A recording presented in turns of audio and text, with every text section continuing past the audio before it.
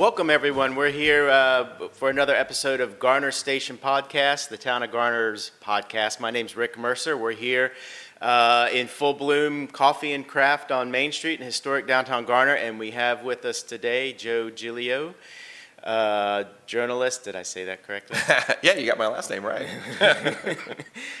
You passed the first test. Long time sports journalist with the NNO. You'll recognize his byline if you follow NC State sports and I guess other sports over the years. And we're happy to have him with us. He happens to be a Garner resident and involved in the community. His family is here and involved in the community. And we're going to talk a bit about Garner and sports and sports journalism and the state of sports journalism. So let's get started. Joe, how long have you been doing sports journalism? So when I got to NC State, I played sports my whole life. And, all through high school. You get to college, you're at NC State. Like, I wasn't that good. Yeah. So I didn't have anything to play anymore. So I figured I should write about it. And I started at the school paper there, Technician. And it's really just been a process since then. So that was 94. Yeah. So I've been following NC State sports or writing about them since 94. Wow. And then I started at the NNO in 95 as a part-time agate clerk. Agate is the small type. Tell us what that is. Yeah. People listening aren't going to know that. No, maybe. Agate is small type. Yep. Okay, so it was the box scores. Box scores, yep, standings, that type of stuff. And we used to run all that. We don't run any of that anymore. Yeah. So somebody had to put the Major League Baseball box scores, the NBA summaries, NFL. Yeah. Back then we did ACC stats by hand. Mm-hmm. The other stuff was off the AP wire, but the ACC stuff you had to put in by hand. The high school stuff, you had to answer the phone, put it in, So really as low of a position as you can have at a newspaper, maybe other than delivering it. But that's how I started in December of 95. So 24 years. Am I getting my math right? That is, right here. Coming up on it, this next month will be 24 years. 2020. Who were the sports, the reporters, the journalists, the editors there at the time who you worked with? There's probably some names folks will recognize. Well, Carlton Tudor was the sports columnist for the NNO, Raleigh Times first, NNO forever. Yeah. And it was an institution in North Carolina sports journalism. It was in the North Carolina Sports Hall of Fame for that reason. And he was my mentor. And he passed away 2 years ago. And I couldn't have asked for someone to learn better, just the whole process. Not so much about writing, but kind of understanding, because he had a very unique way of writing, but it was more of how to cover teams, how to treat people who you're covering, and don't write anything you couldn't say to somebody was one of his rules for me too. So, and to understand, you're not going to please all the people all the time. Yeah. But if you're honest and you treat everyone the same way, then people will, kind of come to respect that and understand where you come from. So he was the best. AJ Carr was a writer there forever. AJ's working with the Hall of Fame now, actually. AJ's easily the nicest person in the world. Him and Tim Stevens, another Garner guy. Tim are really, really nice guys. And Tim, tireless worker on high school sports for almost as long, or if not longer than Tudor. Again, we just had so many people like that. Tim, AJ, Chip Alexander, Bill Woodward, another guy who lives here in Garner. We got a lot of Garner connections at the NNO. When I first got there, it's so much different now. It's so different. I'm probably one of the oldest people at the paper now at 45. Yeah. Whereas back then, you had a whole nother layer of institutional knowledge. It's just amazing kind of how the whole dynamic has changed. Yeah. So how did you jump from, putting agate on the page to getting to write? What was your start? So Tim let me cover some high school games. I did some football, did some basketball, did some track.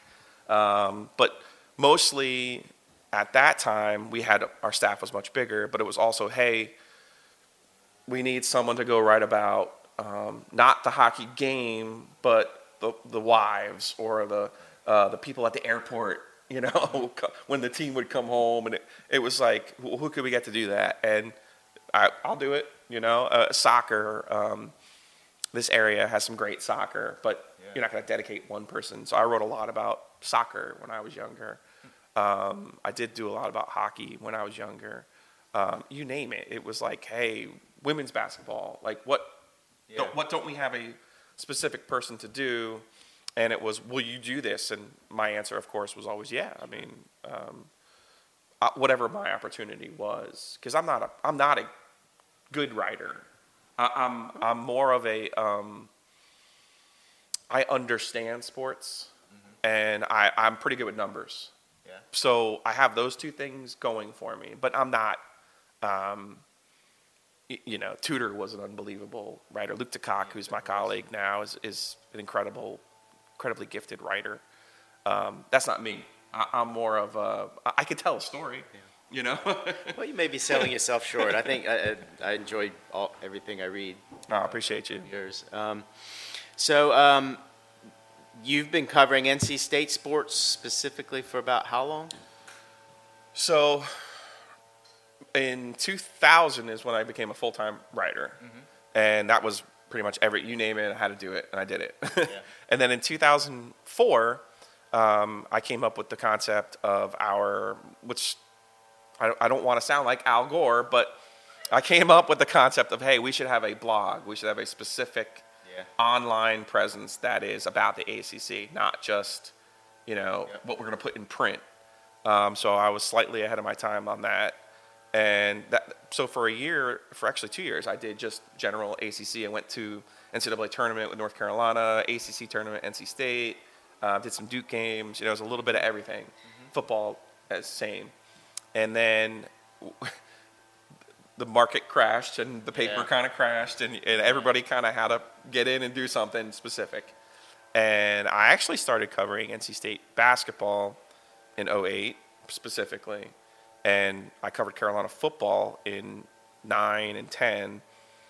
And then 2011 is when I started covering both state football, basketball. Yeah. So it's kind of been, I always say I've been covering the ACC since 2004.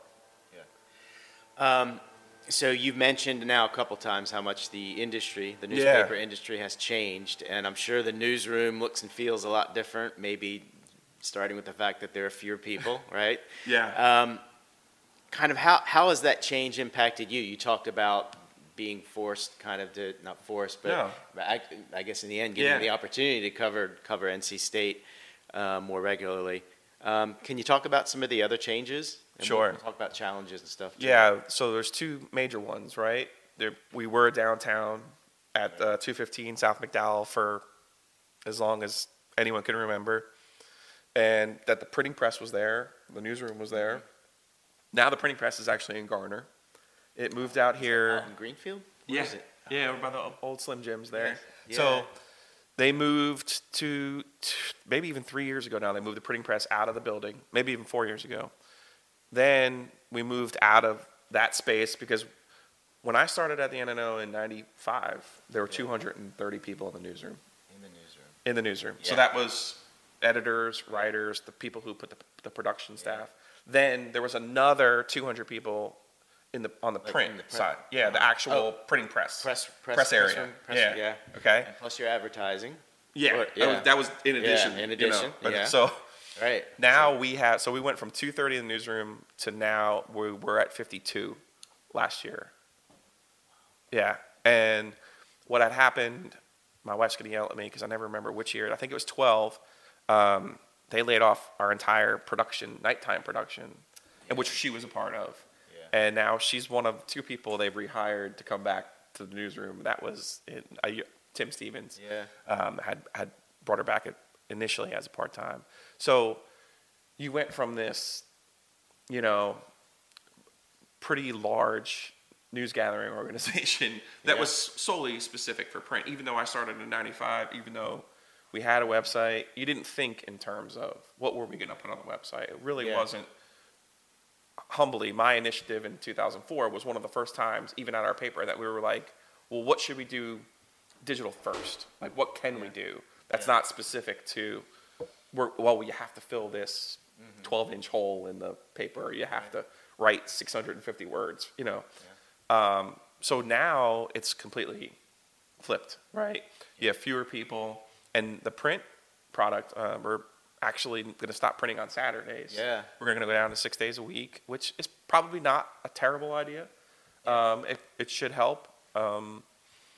But, you know, and our deadlines now, so when I started and worked at night, we had all this stuff, the box scores, the stats. Yeah. You had a staff of 4 or 5 people at night who were Yeah. agate clerks. Yep. Then you had a whole desk, the copy edit desk. That doesn't exist anymore. Yeah. And our deadline was 2:30 in the morning. Wow, late. Okay? Uh-huh. Now there's days where I have to file by 5:30 p.m. And that's for web, or is that No. to get in the print? That's the to get next in the day? print. Yeah, Okay. web is just at the buzzer now. Yeah, I was gonna say. Yeah, like, whenever it's done. there are no deadlines. So No, it's a very kind of freeing and different, but it's also, you know, it used to be, it's a noon game. Oh, you get 2-3 hours after. Yeah. And you can file. And You're on your way. Now it's everything is right at the buzzer. You know, you go back and clean it up and add something to it. But no, it's that part of it is really a different mindset, and one as a industry I feel like we relate to embrace. But in the last, I'd say 2 years, McClatchy's done a really much better job of understanding the digital process. And kind of understanding how people consume information now, how they consume content, as we like to call it. So what, how can sports, it is a new world, and you can talk about what newspapers did right and wrong, and sort of that, the early 2000s, and, kind of giving it away and then realize, maybe we shouldn't have given everything away online. But after you've done it, then you can't really. You can't put the toothpaste back in the tube. Yeah. So what's the way forward, do you think, for news gathering organizations like that? I know that are so essential. I mean, we need them. We need them. Maybe not in the same print format or 7 days a week, like you say, but certainly we need them. How does sports journalism fit in? How can you kind of help news gathering organizations transition to the next phase? I often think about this because I'll have an existential crisis about, what do you do with your life, right? You're going to cover this Tuesday night game at 9 o'clock, and who really cares, right? But if you think about it, what if we didn't have sports?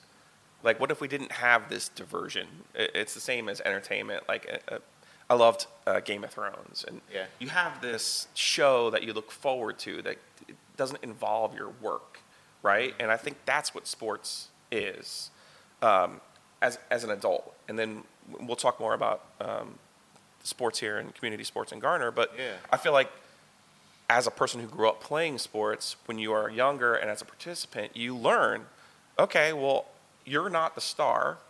Maybe you are, but most of the time you're not. Yeah.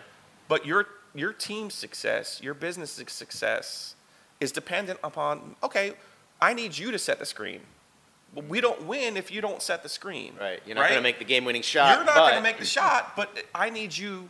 But I also need you to understand your role. Yeah. And I think that's what youth sports is essential for.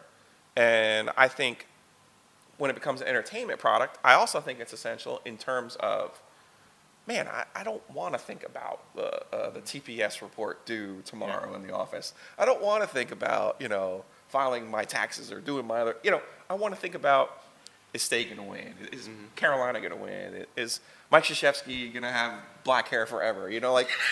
Whatever you want to think about. It's a great diversion, particularly in our neck of the woods. They're in Kentucky. They try to act like they have something better than the Triangle, but they don't. There's not 3 schools like this. There's not a history like this.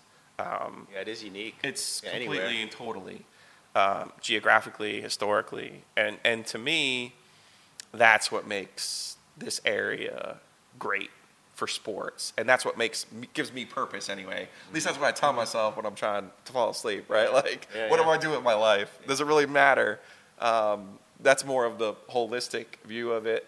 I think we have to understand as an industry that people consume, this is how we consume stuff now, right? Sure. So if I give it to you here, I got to make it as easy as possible for you to get it here. Twitter has come a long way in helping us do that. I think email is another way that we should do better about. Like, reading the newspaper is a habit. You woke up. For people of a certain age, right, maybe over not so 45. much. Yeah. So I'm 40. Yeah. I'm turned 45 in 2020. So you had the habit, and what I think we have to realize is, well, what are our new habits? And I think email. One of the first things I do when I wake up, and I don't think I'm unique, is I check my email. Yeah. So I always say to people at the paper, is there a way to, if I know, Rick, that you're paying me for my story, why can't I just email it to you and say, here it is. I'm making this as easy as possible for you. And we've done some different things with newsletters that you'll see. But, you mentioned it. When you give away content, and now people are used to content being for free, you have to put a premium on your analysis, on your insight, and incentivize people to say, well, what did Joe say? What did he care about? Yeah. And that's what I've tried my whole career to do, is find a different way to tell the same story that everybody might be there to write, but you have to find a different way to do it. And that's always been one of my biggest challenges. Yeah. But today, there's so much more that's put on y'all. You're not just writing your stories, filing it for print. You've got a tweet. You're doing at least a weekly video type product. So you're assumed to be these days a multimedia person. It's definitely different. And now when you write, it used to be we had a copy desk. Somebody wrote the headline for you. Somebody cleaned it up for you. Now it's a little bit like the Wild Wild West. You're putting stuff up, and then you're hoping that you're on your own game there. But I always say to people, and this is the interesting part, and I've dealt with so many different personalities at NC State through the years. And Debbie Yao was their AD for 9 years. And Debbie was one of these people who read the headline or read the cut line of a picture or the summary graph that would be the first thing. And I would always tell her, I didn't write the headline. I didn't write the cut line. I didn't write the summary graph. If you have a problem with anything, those other 700 words, talk to me. But just call me and say, hey. Yeah. But it was always an initial reaction to the headline, and I'm just going. Yeah. And now, though, I am writing the headlines, and it's such a challenge because you pour so much into what you write. Yep. And that's always going to be my process. Summarize it in 8 words. Then you're like, oh, now I have to do this other kind of throwaway line where you're like, except it's not. It's not because that's the one somebody. And you realize, yes, and all these years, the copy editors, the headline writers did a valuable service. They saved me so many times. It's ridiculous. So that was a really big challenge now because I could write in 10 minutes, but it'll take me 3 times that to sit there and wrestle with the summary and the headline and search engine optimization and oh my gosh, that part. That's for the birds. What about is there a way for maybe sports journalism to look more at the intersections between sports and society, sports and politics, sports and culture? Do y'all look to do that at the NNO? We try. I think you want compelling stories, right? I think, but part of my original premise is you kind of want this escape from politics, in particular now in this particular environment. I think good stories are good stories, and I think you have to work to find them sometimes. And I feel like anytime you can, I wish I was better at those type of stories. Like you say, culturally or more of a bigger picture. Like I'm really good at what does it mean to NC State? What is this particular game? My context is my strength. Yeah. And I can probably find a pretty good human interest story too, a good human story. But yeah, I think what we've learned digitally in the last 2 years is people now are more interested in the build-up, the run-up to the game. They'll read 20 stories about the run-up to the game. But the game itself, they want to consume on their terms. Okay. So the game story is not so important anymore. It's not. It's the advanced stuff, and maybe it's post-game analysis. So that's a strange dynamic to try to, for me at 45, to put my head around, whereas maybe a kid coming up now could be like, oh, well, yeah, you're right, I don't care. I don't necessarily want to follow you on Twitter for the play-by-play, but if something happens where I need to, again, put it in context, I'll come check it out Monday, whatever day you got it. But during the game, that's a big shift for us because online traffic is maximized on Mondays. Yeah. Like right now is when people are like, hey, I'm going to catch up with, what's been going on. And Fridays are not great. Saturdays are not great. Yeah. Sundays are better because there's still a little bit of that. Again, you're getting in the habit. I'm going to go check out my computer and go check out the website and see what's going on. But the way we consume content now is just so completely different than what it was even 5 years ago, I'd say. Yeah. I did want to touch on college sports and the state of, especially the revenue producing sports, because that's something in the news, and you you cover it daily. It's part of your life. I love college basketball especially, and so I love being here in this part of the country. But at times it feels a little icky, right? I mean, certainly we know that State, Carolina have had some issues, and even Duke. The way they more or less rent players for 4 or 5 months, and then they go on to the NBA seems a little eh. Do you have any thoughts about what we should do, especially about those revenue, football and men's basketball? So to me, you say icky, and that's an institutional thought, right? Because you're thinking, well, this is what I think of as amateur basketball, right? And that's fine. I'm not judging you for judging, right? But if you think about it, what's so icky about it, right? Like, not the one and done premise, but if you had a skill at 16 and an agent or a sneaker company says to you, what do you do in real life, Rick? What's your job? You're a communications specialist? Sure, yeah. If somebody at 16 said to you, Rick, I think you're a great talker. I think you send a great message. I'm going to pay you $10,000 right now at 16 because I believe when you're 40, 35, 40, 45, you're going to work for me and you're going to make me a lot of money. Yeah. You'd be like, yeah, no duh. And if they were like, oh, and by the way, we want you to wear a pullover with our logo on it. Mm-hmm. And here's another $20,000. You'd be like, why not? I'm in. In every other segment of our capitalist society, that's okay. Correct. Right. And so to me, I am not I don't want NC State to pay you to play basketball. I don't want to see that. Okay. But if Adidas says to you, hey, here's Dennis Smith, here's $40,000. I don't see the problem with that. Yeah. Even if you got to NC State and Full Bloom was like, wow, it would be great if we could get Markel Johnson here every week, or Jerome Robinson, kid from Garner, played for Boston College. Mm-hmm. What if we can get Jerome here once a week and we paid him $500 a week to be, hey, come meet Jerome, come have coffee with Jerome, come talk basketball with Jerome. I don't see a problem with that. That's where we are, name, image, and likeness. That's what, when you hear those three words, that's what that means. That you should be able to cash in on your own name, image, and likeness. Yeah. And to me, you can't say you can't do something because of what problems it will cause. No matter what you do will have unintended consequences. Yeah. So you can't eliminate an avenue, particularly with the revenue where it is now. Not millions, billions. Yeah. With a B. Oh, yeah. With a B. So I don't necessarily see it as icky. I see it as a repression. I also, you have to be honest too.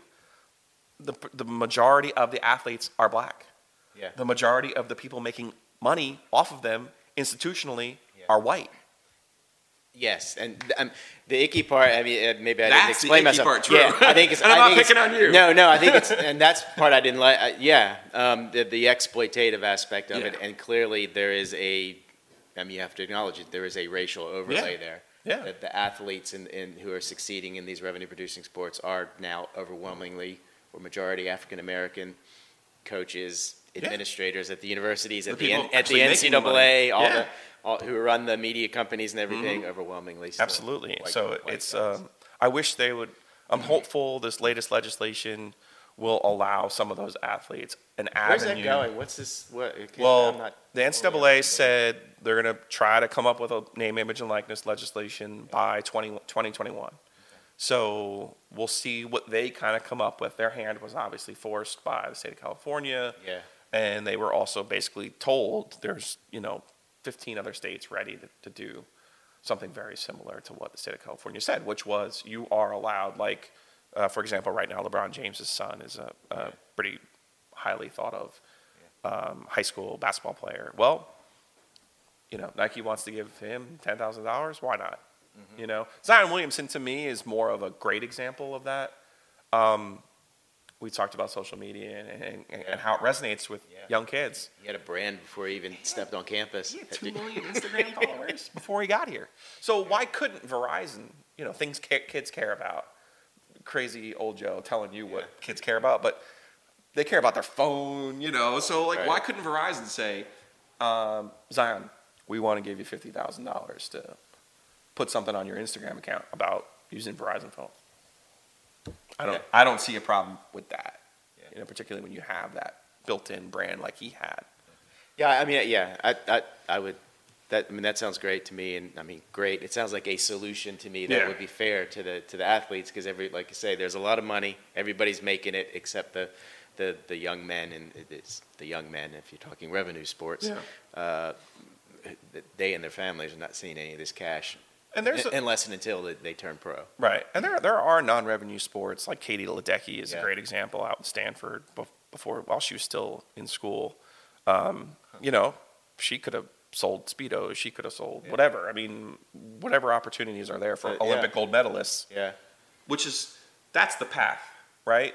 When we were growing up, the Olympics were amateur. Mm-hmm. And now they're still amateur, but the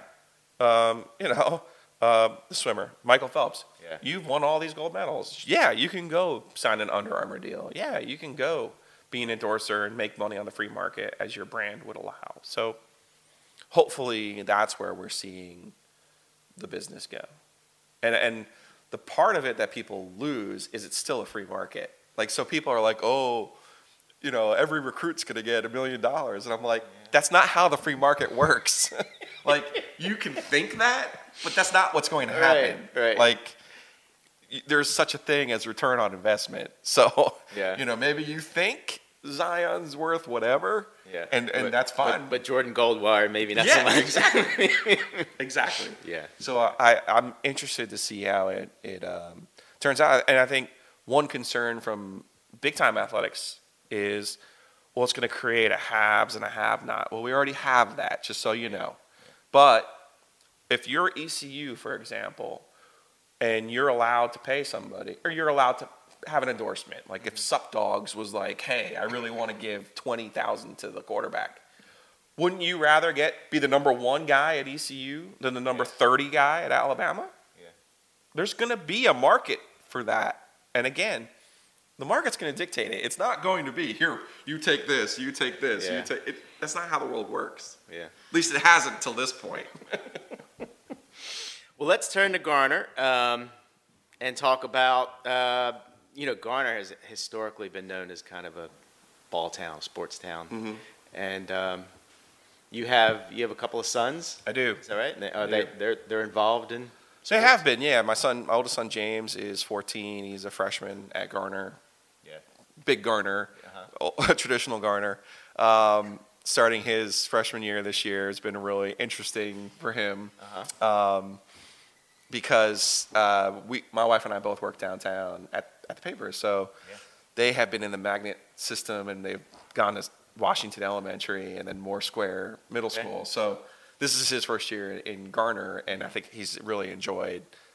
You're finally going to school with the kids in your neighborhood and kids you've been playing basketball against, for the last 7, 8, 9 years. Yeah. So he's really kind of embraced that. And then I have a 6th grader, Jackson, who is He's actually down at Carnage, right down Garner Road. Yeah. So every morning I spend on Garner Road taking him, and it's been fun. I really I grew up in New Jersey, and I lived 25 miles from the George Washington Bridge, which sounds kind of sort of close, but not up there. Yeah. And my dad worked about 40 minutes on a good day away.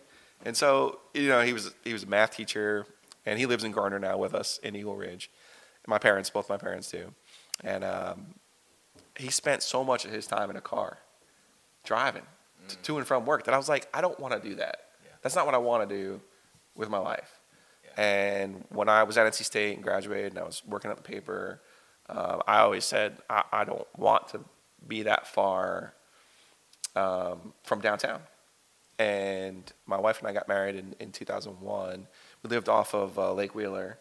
And our first house, it was fine. And then we always played golf over at Eagle Ridge and always enjoyed coming over here. And she's like, let's find a house out there.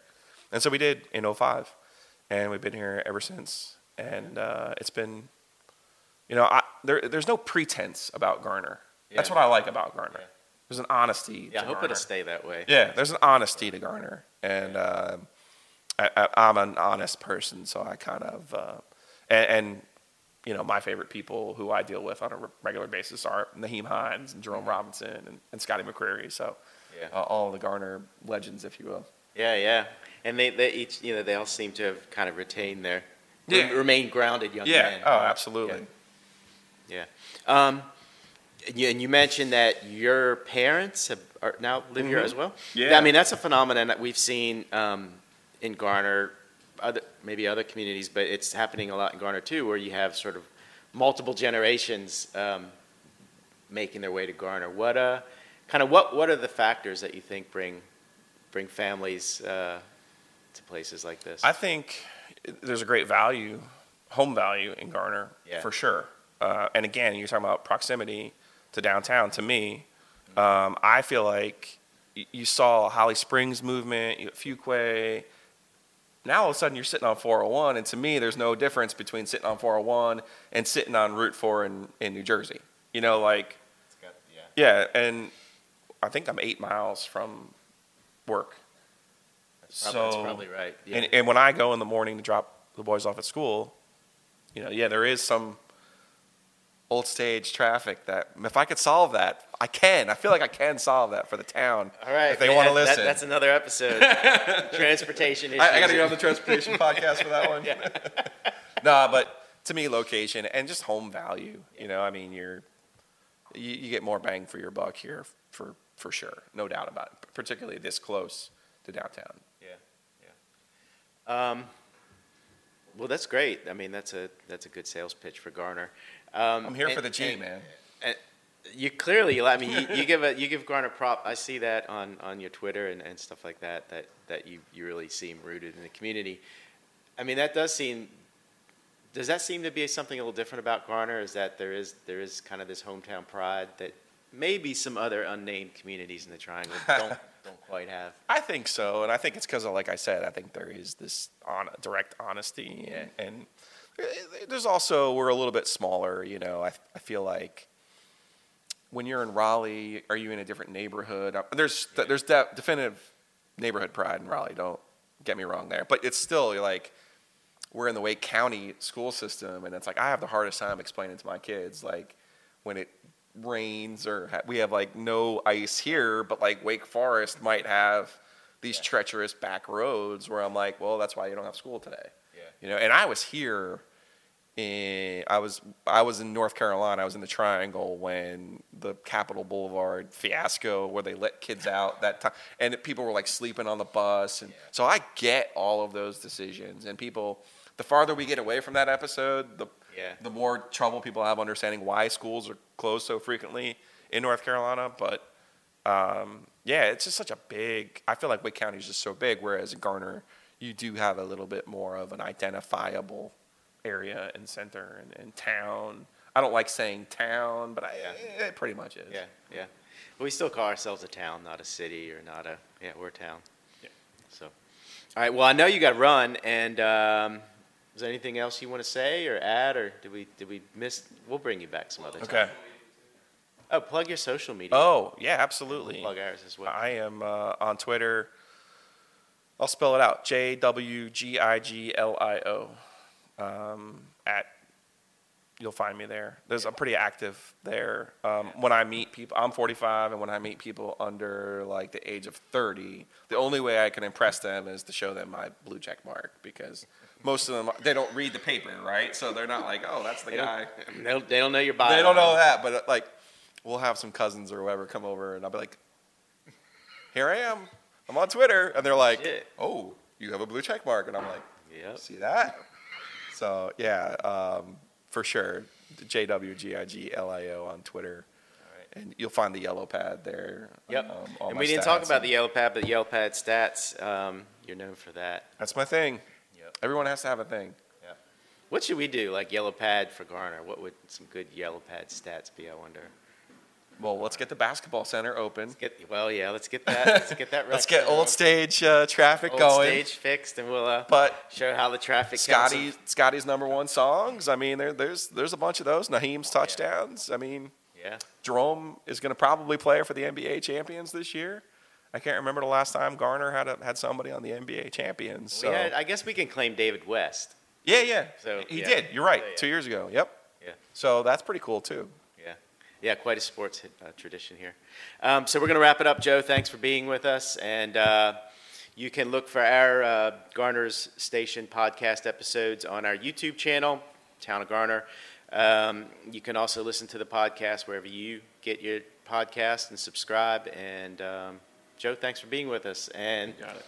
Appreciate you. We'll have you back, talk transportation next time. All right. Thank you. Take care, y'all. Bye.